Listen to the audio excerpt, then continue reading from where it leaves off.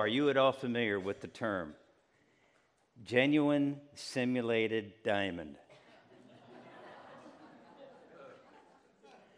I'm not trying to make fun of anybody if you happen to have one, but little story.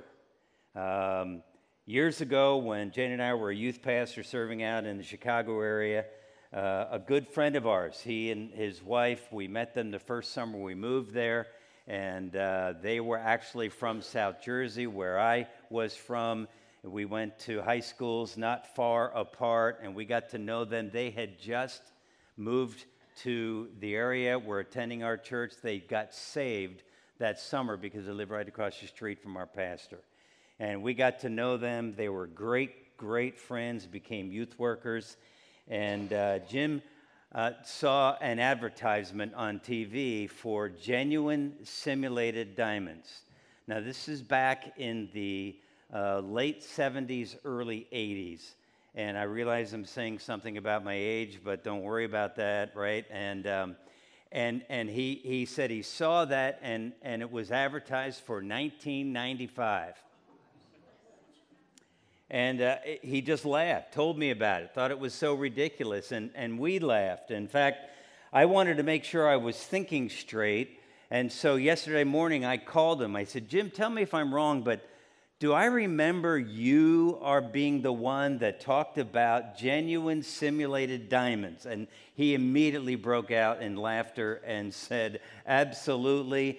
And I do remember it. I said, well, what was that all about? He said, well, I remember seeing the ad on TV for it, and I was about to preach, and he was one of our youth workers, but ended up going off to seminary and everything and was starting to preach, and he used that as an illustration of genuine faith, of genuine followers of Jesus, and thought genuine simulated. I mean, that's like one of those oxymorons, right? Amen. Genuine simulated. What in the world is there such a thing? And simulated. So I had to look it up. And simulated means to imitate the appearance or character of. Synonyms: pretend, fake, sham. Counterfeit. Again, I'm not trying to make fun of anybody who bought one, but that's what the dictionary says. Okay, so genuine. The dictionary says truly what something is said to be. If we say it is that, it's a diamond, or it's not, right? If it's simulated, then it's imitation, right? And it says the word genuine means to be authentic, real, actual, bona fide, unhypocritical. And Jim used that as an illustration as he was preaching, and talked about those who were genuine followers of Jesus, not imitation followers of Jesus. And we talked about that yesterday, had a great time laughing and remembering the good old days, as we say. So genuine or simulated, imitating the appearance of. So have you ever thought about or considered the genuineness of your faith? You said, oh, man, that's a zinger. Have you ever thought about, considered the genuineness of your faith? The Bible says we should. In fact, in 2 Corinthians chapter 13 and verse 5, Paul tells us that we should examine ourselves to see whether you are in the faith. Test yourselves. Do you not realize that Christ Jesus is in you, unless, of course, you fail the test? Amen. Have you ever thought about or considered the genuineness of your faith? Do you struggle with your faith? Do you doubt the reality of the presence of Jesus Christ in your life? Do you ever wonder if the salvation that you hold on to, that you claim, that you believe is real? It's the real thing or not? How can you know if your faith is genuine? Paul says we should test the genuineness, examine ourselves, test ourselves. And that's what we're going to look at this morning. Do you know if your faith is genuine? And we're going to do it maybe a little bit different way because open your Bibles with me to 1 Peter. 1 Peter chapter 1. We're going to work through verses 6 to 12. We're going to really focus on verses 6 and 7. But 1 Peter chapter 1, verses 6 through 12. If you don't have a Bible, a hard copy of Scriptures, you'd like to have that underneath the chair in front of you should be a Bible. In that Bible, page 850. Page 850 in that Bible. But here we go. You will know. So have you tested? How can you know that your faith is genuine? And I would say to you, you will know your faith is genuine when it is proven by suffering. Amen. When it is proven by suffering. And we're going to look at that this morning. So 1 Peter chapter 1. Let me just start with verses 6 and 7 as we look at that. 1 Peter chapter 1, verse 6. This is what we read. In all this you greatly rejoice, though now for a little while you may have had to suffer grief in all kinds of trials. These have come so that the proven genuineness of your faith, of greater worth than gold which perishes, even though refined by fire, may result in praise, glory, and honor when Jesus Christ is revealed. In all this you greatly rejoice. What is the all this? What are we to rejoice in? What's coming or what Peter already said? And I believe as we look back at that, I believe Peter is talking about verses 3 through 5, which we've spent some time in.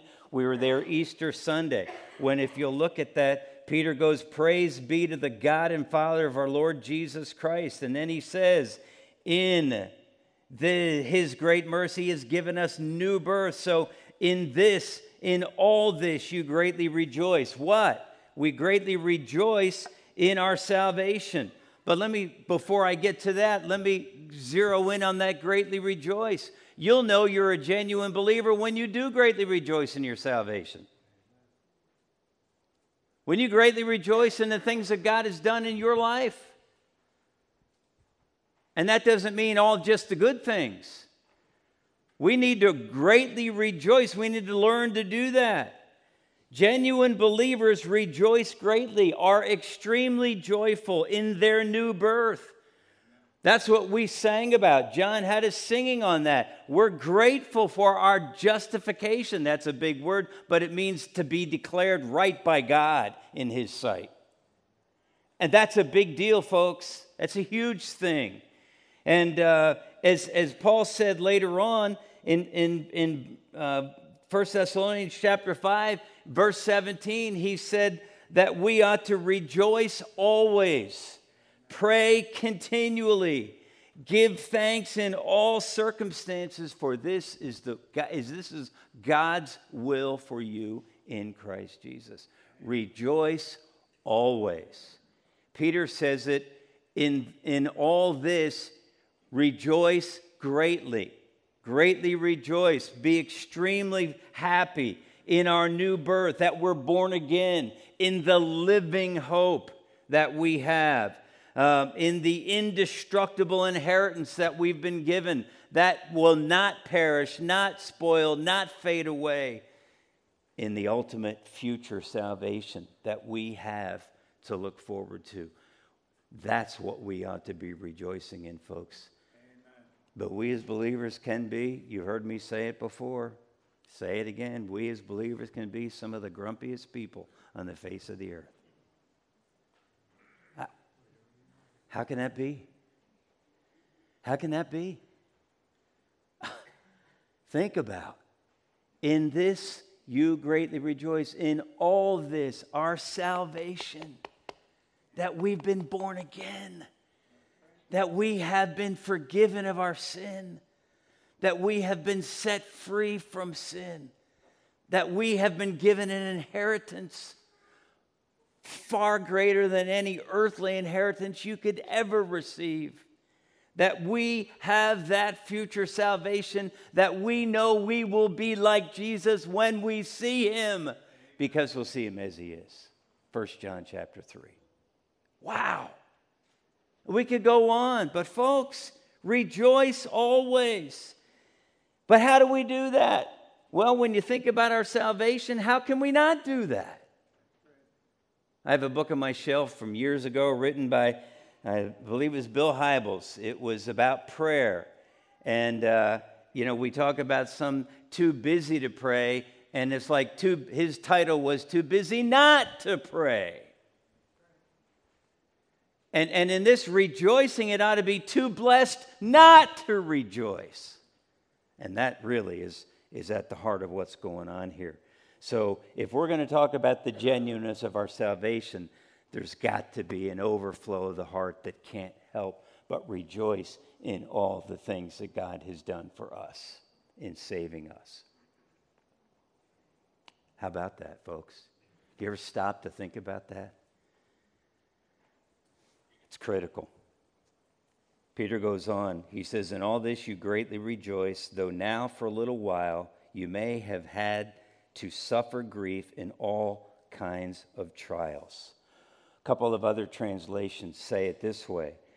Though now for a little while, if necessary, you may suffer grief in all kinds of trials. In other words, the gist of what Peter's saying is suffering is God's will. It is in his hands. Suffering has to do with God's choice for us. Only if God wills it will we suffer. It is according to God's sovereign will, his choice. He will determine if and what we suffer. If we suffer and when we do, what it is. Now, I want to talk a little bit more in a bit about what is suffering, because there can be confusion on that. But listen to me, folks. If we suffer, it is not because of evil men. It is not because of the devil. It is because God determines that for our life. God is in charge. There are arguments for those who talk about what's going to happen in the tribulation one of these days after Jesus comes again at the rapture, and the suffering that's described for us in Scripture. Read through the book of Revelation and see all that's there.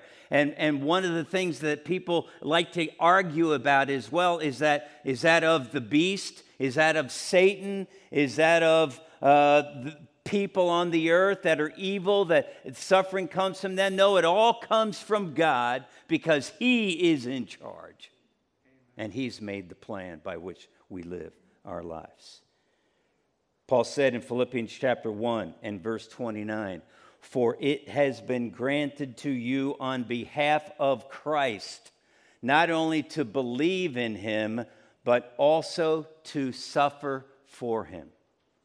That ought not to be a strange thing. We looked at a verse last week in 1 Peter 4. We're not going there today. We'll get there eventually. But talked about, don't think it's something strange because of the fiery ordeal that we have to go through. The suffering that Peter is talking about is reviewed that way. 1 Peter 1 verse 7. These sufferings or trials that he just talked about in verse 6, that we might have to suffer grief in all kinds of trials, should God determine that for us. These sufferings or trials have come so that the proven genuineness of your faith, there it is, the proven genuineness of your faith, of greater worth than gold, which perishes, even though refined by fire, may result in praise, glory, and honor when Jesus Christ is revealed. Now, there are two questions that we've got to ask, and as you're thinking through the text here, you've got to be thinking, okay, so what is suffering? I said there's at times confusion or misunderstanding about what Peter means when he talks about suffering. I certainly don't want to minimize the suffering that people, both who know Jesus and those who don't, deal with when they face death. The suffering, the emotional suffering, the turmoil that puts into the life of people when somebody you know well and love dies, right? That can do that. The suffering that we feel with pain or with loss. I mean, we read about the tornadoes that have been tearing up our country and the loss of life and the suffering as a result. And certainly we don't want to minimize that. And that is for those people at that time suffering. But that's not the kind of suffering that Peter means here. When Peter's talking about suffering, when he says, in all this you greatly rejoice, though now for a little while you may have had to suffer grief in all kinds of trials, it's not because of earthquakes or hurricanes or death or loss or friendship, relationship breakups or loss of a job or whatever else. That kind of suffering that Peter's talking about has everything to do with being a believer, being a follower of Jesus Christ. Suffering is the normal outcome of living differently for Christ. That's what Peter's talking about. And trials and difficult circumstances qualify as suffering only if it is opposition that we face because we are followers of Jesus Christ. You see, suffering is directly connected to, related to our salvation in the book of 1 Peter. That's what we're talking about. Having to do with our faith in Jesus Christ. Came across a couple of statements in one of the writers that I was reading said this: Peter was addressing the impact that salvation has on one's life and how that changed life and status runs counter to the culture in which these Christians lived. So the believers that Peter is addressing were facing a completely different culture than what they had been taught as believers they were supposed to deal with. And so in the difference of that, they would face the impact that salvation had on their life, the change that it brought to their life, brought about suffering for them because it ran completely counter to the culture in which they lived. Folks, that's true today too. You and I who know Jesus are different. We've talked about that as we introduced our theme, living differently in difficult days. We are different. Why? Because we know Jesus. That same writer continues this. He says, suffering is events that occur solely because of that person's stand for the gospel of salvation and a decision to proclaim the gospel in word and deed. If you are a believer and stay in your house 24/7, you're not going to suffer. If you're a believer at work on the job and you sit in your cubicle or your office or wherever 8 hours a day and don't interact with anybody and never tell anybody about your relationship with Christ or never let it be seen that you know Jesus, you're not going to suffer. It's only because we know Jesus and live like it. That's the suffering that Peter is talking about. Now then, why do we suffer? So what is suffering? Has to do with our salvation and letting our light shine. And people see that, it's going to rub them the wrong way because the culture in which we live is completely opposite. Now then, why do we suffer? That's part of it. But let me ask you to look at John chapter 15. John chapter 15 and verse 18. John chapter 15 and verse 18. And here's what Jesus says, all right? I have it on the screen if you don't have it and want to follow, but in your Bibles, John chapter 15, verse 18. If the world hates you, keep in mind that it hated me first. Remember, Jesus is talking here. If the world hates you, keep in mind that it hated me first. He's talking to the disciples who were struggling.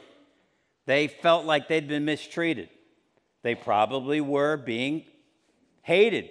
And so this is what Jesus says, verse 19. If you belonged to the world, it would love you as its own. As it is, you do not belong to the world, but I have chosen you out of the world. That is why the world hates you. Verse 20, remember what I told you. A servant is not greater than his master. We other servants, who's the master? Jesus. All right, a servant is not greater than his master. If they persecuted me, they will persecute you also. That's suffering, folks. And Jesus was discipling his followers, his disciples. He was teaching them. He was helping them to understand that what he was asking them to do was going to cause people, when they went out traveling, when they went out seeking to make disciples of all nations, which they would be told to do later on. He was training them for that now. When they did that, they would be hated. They would be disliked because they didn't fit with the culture of the world.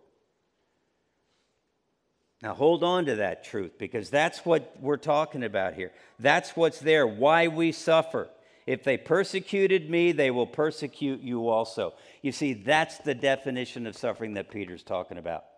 Persecution because we name the name of Jesus. Are you with me? So because of our salvation, we suffer, but there's more. Look at this. Look at verse 7, so that the proven genuineness of your faith, of greater worth than gold which perishes even though refined by fire. Because here it is. This is more of it. It has to do with our salvation, because God wants to prove the genuineness of our salvation. He wants to refine us as gold. You understand that gold is refined. Gold is made more pure by being heated up, by being put in the fire. And it burns out the impurities. They call it dross. Burns that out so the gold is more pure. And Peter is using an analogy here in verse 7. He's saying the analogy is that just like gold is heated up, is fired up to burn out the impurities, to make it more valuable, so we will be persecuted. Jesus allows that so that our faith will be burned out the impurities, so that we will be more like Jesus, so that we will be more valuable as followers of him on this earth. Amen. To prove the genuineness of our faith, of our salvation. That word refined has to do with being tested in battle. Since I've been a chaplain, I haven't thought about it much.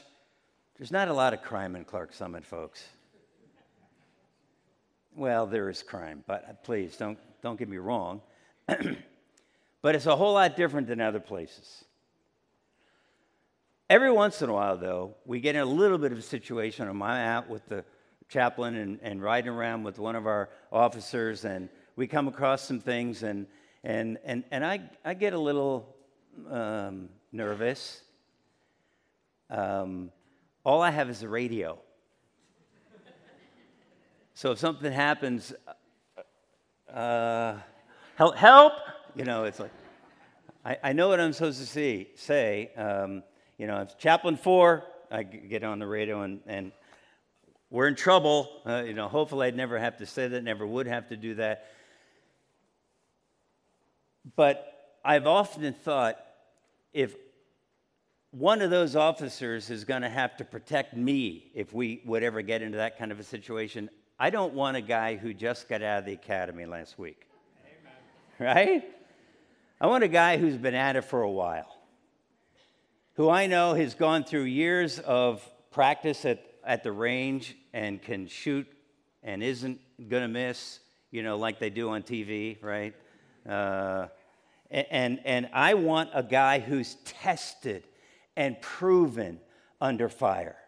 I've been out with some newer officers, and they do respond a little differently because they're new, right? That happens in anything. We want somebody who's tested. And Jesus is saying, Peter is saying here in 1 Peter chapter 1, verse 7, that the proven genuineness of your faith, you're tested in battle, you're examined critically, you've been put to the test and found approved. That's what that word means. And that's what Jesus is saying needs to be true of our salvation. And that's why he proves the genuineness of our faith with suffering.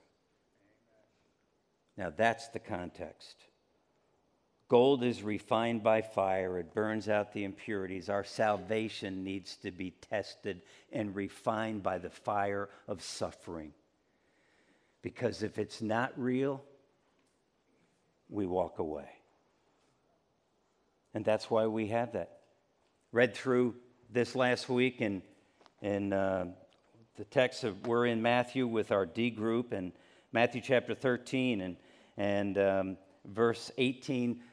Jesus is talking about the sower and the soils, and he says, listen to what the parable of the sower means. He said, the seed falling on rocky ground refers to someone who hears the word and at once receives it with joy, but since they have no root, they last only a short time. When trouble or persecution comes because of the word, now the word of God, when trouble or persecution comes because of what they now have said they believe the word of God, they quickly fall away. You see, testing proves the genuineness or lack of in the life of an individual. That's what we're reading about here. Demonstrates it. The suffering demonstrates the reality of what we say and believe. Suffering does to faith what fire does to gold. That's what Peter's saying.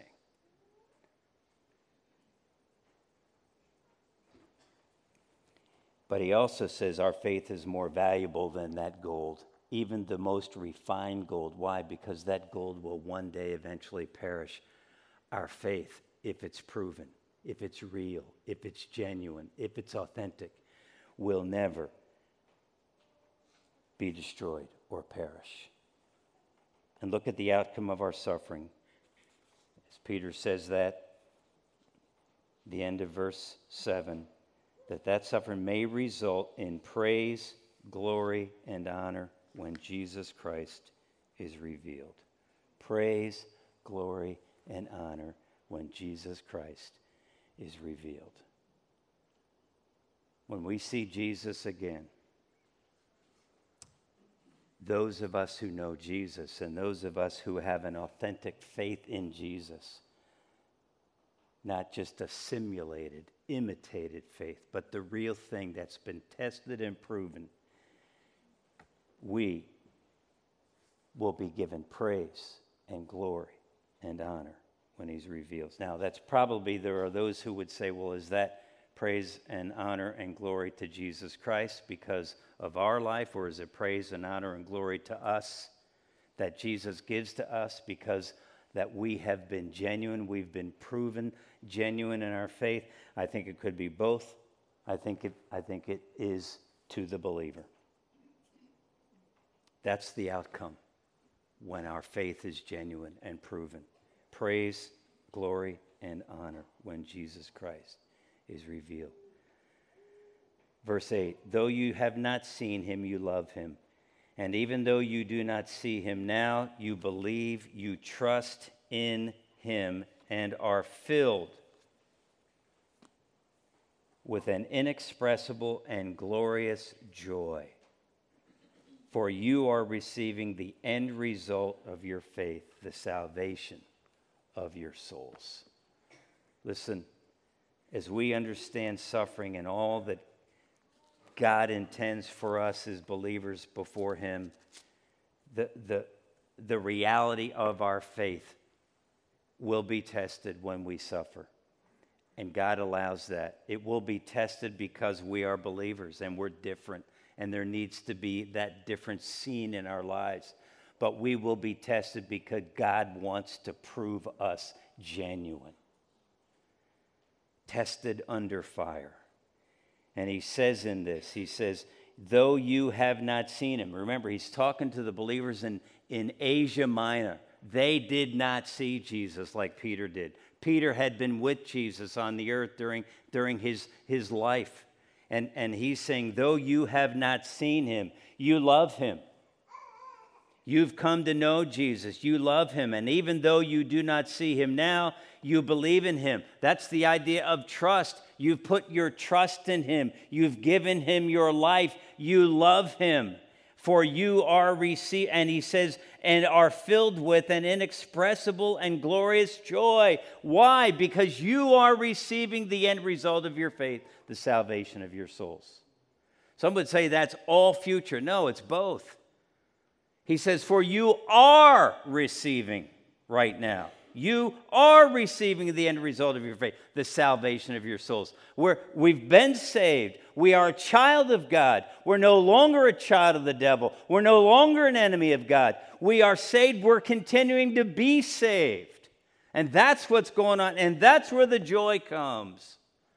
The more we get to know Jesus, the more we grow in our faith, the more we become like Jesus, the more joy we have. The more we understand. And the inexpressible and glorious joy goes right back to verse 6 where Peter says, in all these things, our salvation, that we're born again, we greatly rejoice. How can we do that? Well, it's because of our salvation and the promise of an inheritance, the forgiveness of our sin now and for eternity. And that becomes a reality in the future when Jesus Christ comes again, when he's revealed and we become like Jesus. It's interesting, you go down to verses 10, 11, and 12, and we read about the prophets who spoke about the coming of Jesus. And even they did not know all of what was going on. They didn't understand the time, and we're told that. And even the angels didn't know. But it's been revealed to us because that's amazing, valuable truth that we've been given. And the prophets were told, the prophets who predicted all of that and said to the people and preached these truths, says, yes, they did it for us. If you look at that, verse 12, he says, it was revealed to them that they were not serving themselves, but you. That's us. It was, of course, the believers in Asia Minor, but today it's us. We've benefited from having that truth prophesied to us. So how do I illustrate suffering for you? As I was thinking about this and the testing of our faith and the genuineness of our salvation, and I thought there's got to be a way I could illustrate how I've suffered because of my faith in Christ, how I've suffered because I stood for God, how I suffered because somebody did something to me for no other reason than I said, I know Jesus. And I didn't have an illustration. Can you relate to that? You know, I was thinking through, and as we go through 1 Peter, when we talk about suffering, can we really relate to what Peter's talking about to these first century believers? Do we understand suffering? Because here in the United States, we don't. When have I suffered? When has suffering for my living out the gospel so strongly brought me to Christ? Closer to Christ. I'm not suggesting that we should seek suffering, but is this really relevant to us today? I mean, as we think about Peter's talking about suffering and that we will suffer, it's true in many parts of the world today. People are dying for their faith, martyred, killed for no other reason than they know Jesus and aren't afraid to tell anybody about it, everybody about it. But what about us?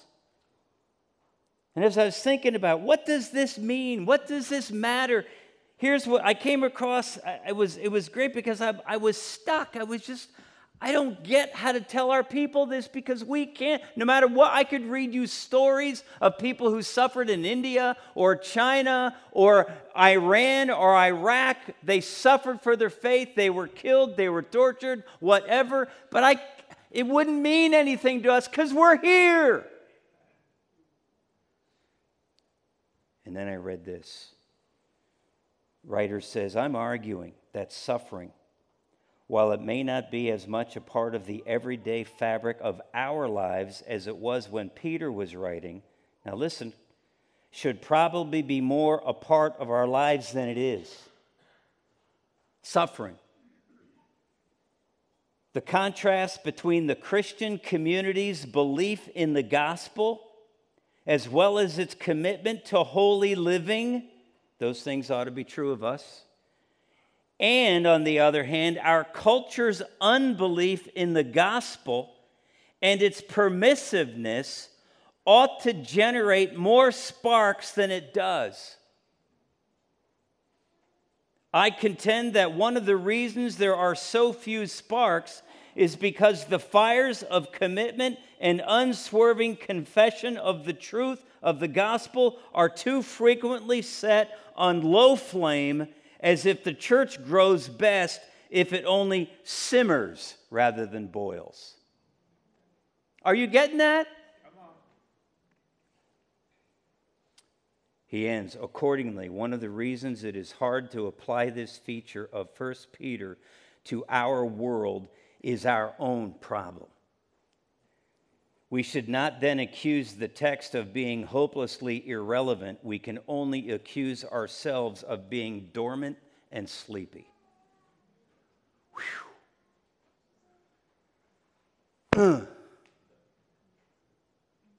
I hope that grabs you right here.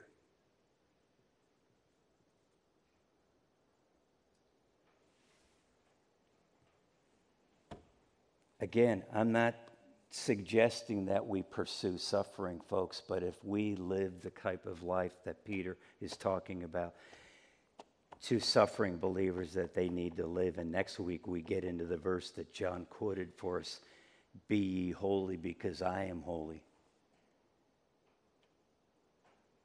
If we live holy lives today, listen, because of our culture's unbelief in the gospel and its permissiveness in every area of life, contrasted with our belief in the gospel and our commitment to holy living, how in the world can we not suffer?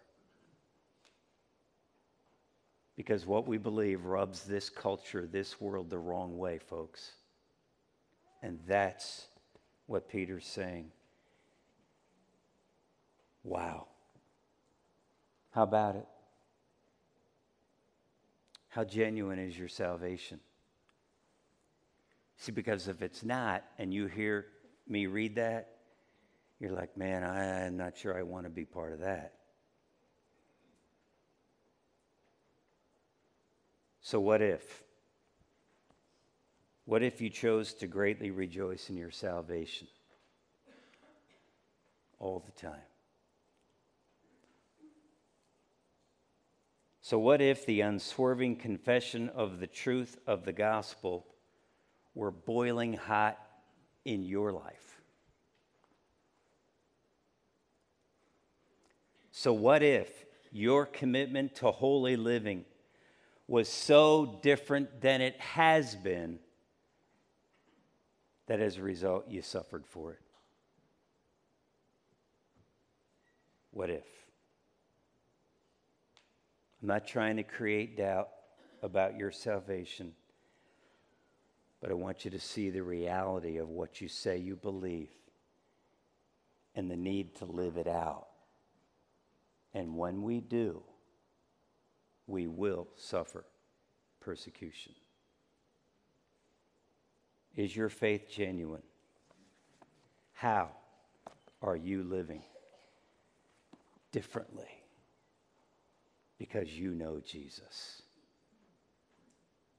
And if you don't know Jesus, you need him today. Because he's the only one that can forgive your sin, change your life, give you hope, give you life, give you purpose, give you meaning, give you victory over fear, and bring you before our God who knows you and loves you and will forgive your sin if you believe on him and what he did on the cross when he gave his life for us. Father, thank you for Jesus Christ. Thank you that he was willing to suffer for us, to die in our place for our sins. Thank you for those here today who have believed on the Lord Jesus Christ and have been forgiven, and who have come to know Jesus Christ as Savior, who've been declared right before you, Almighty God. Oh God, I pray that we as believers would examine ourselves, put our faith to the test.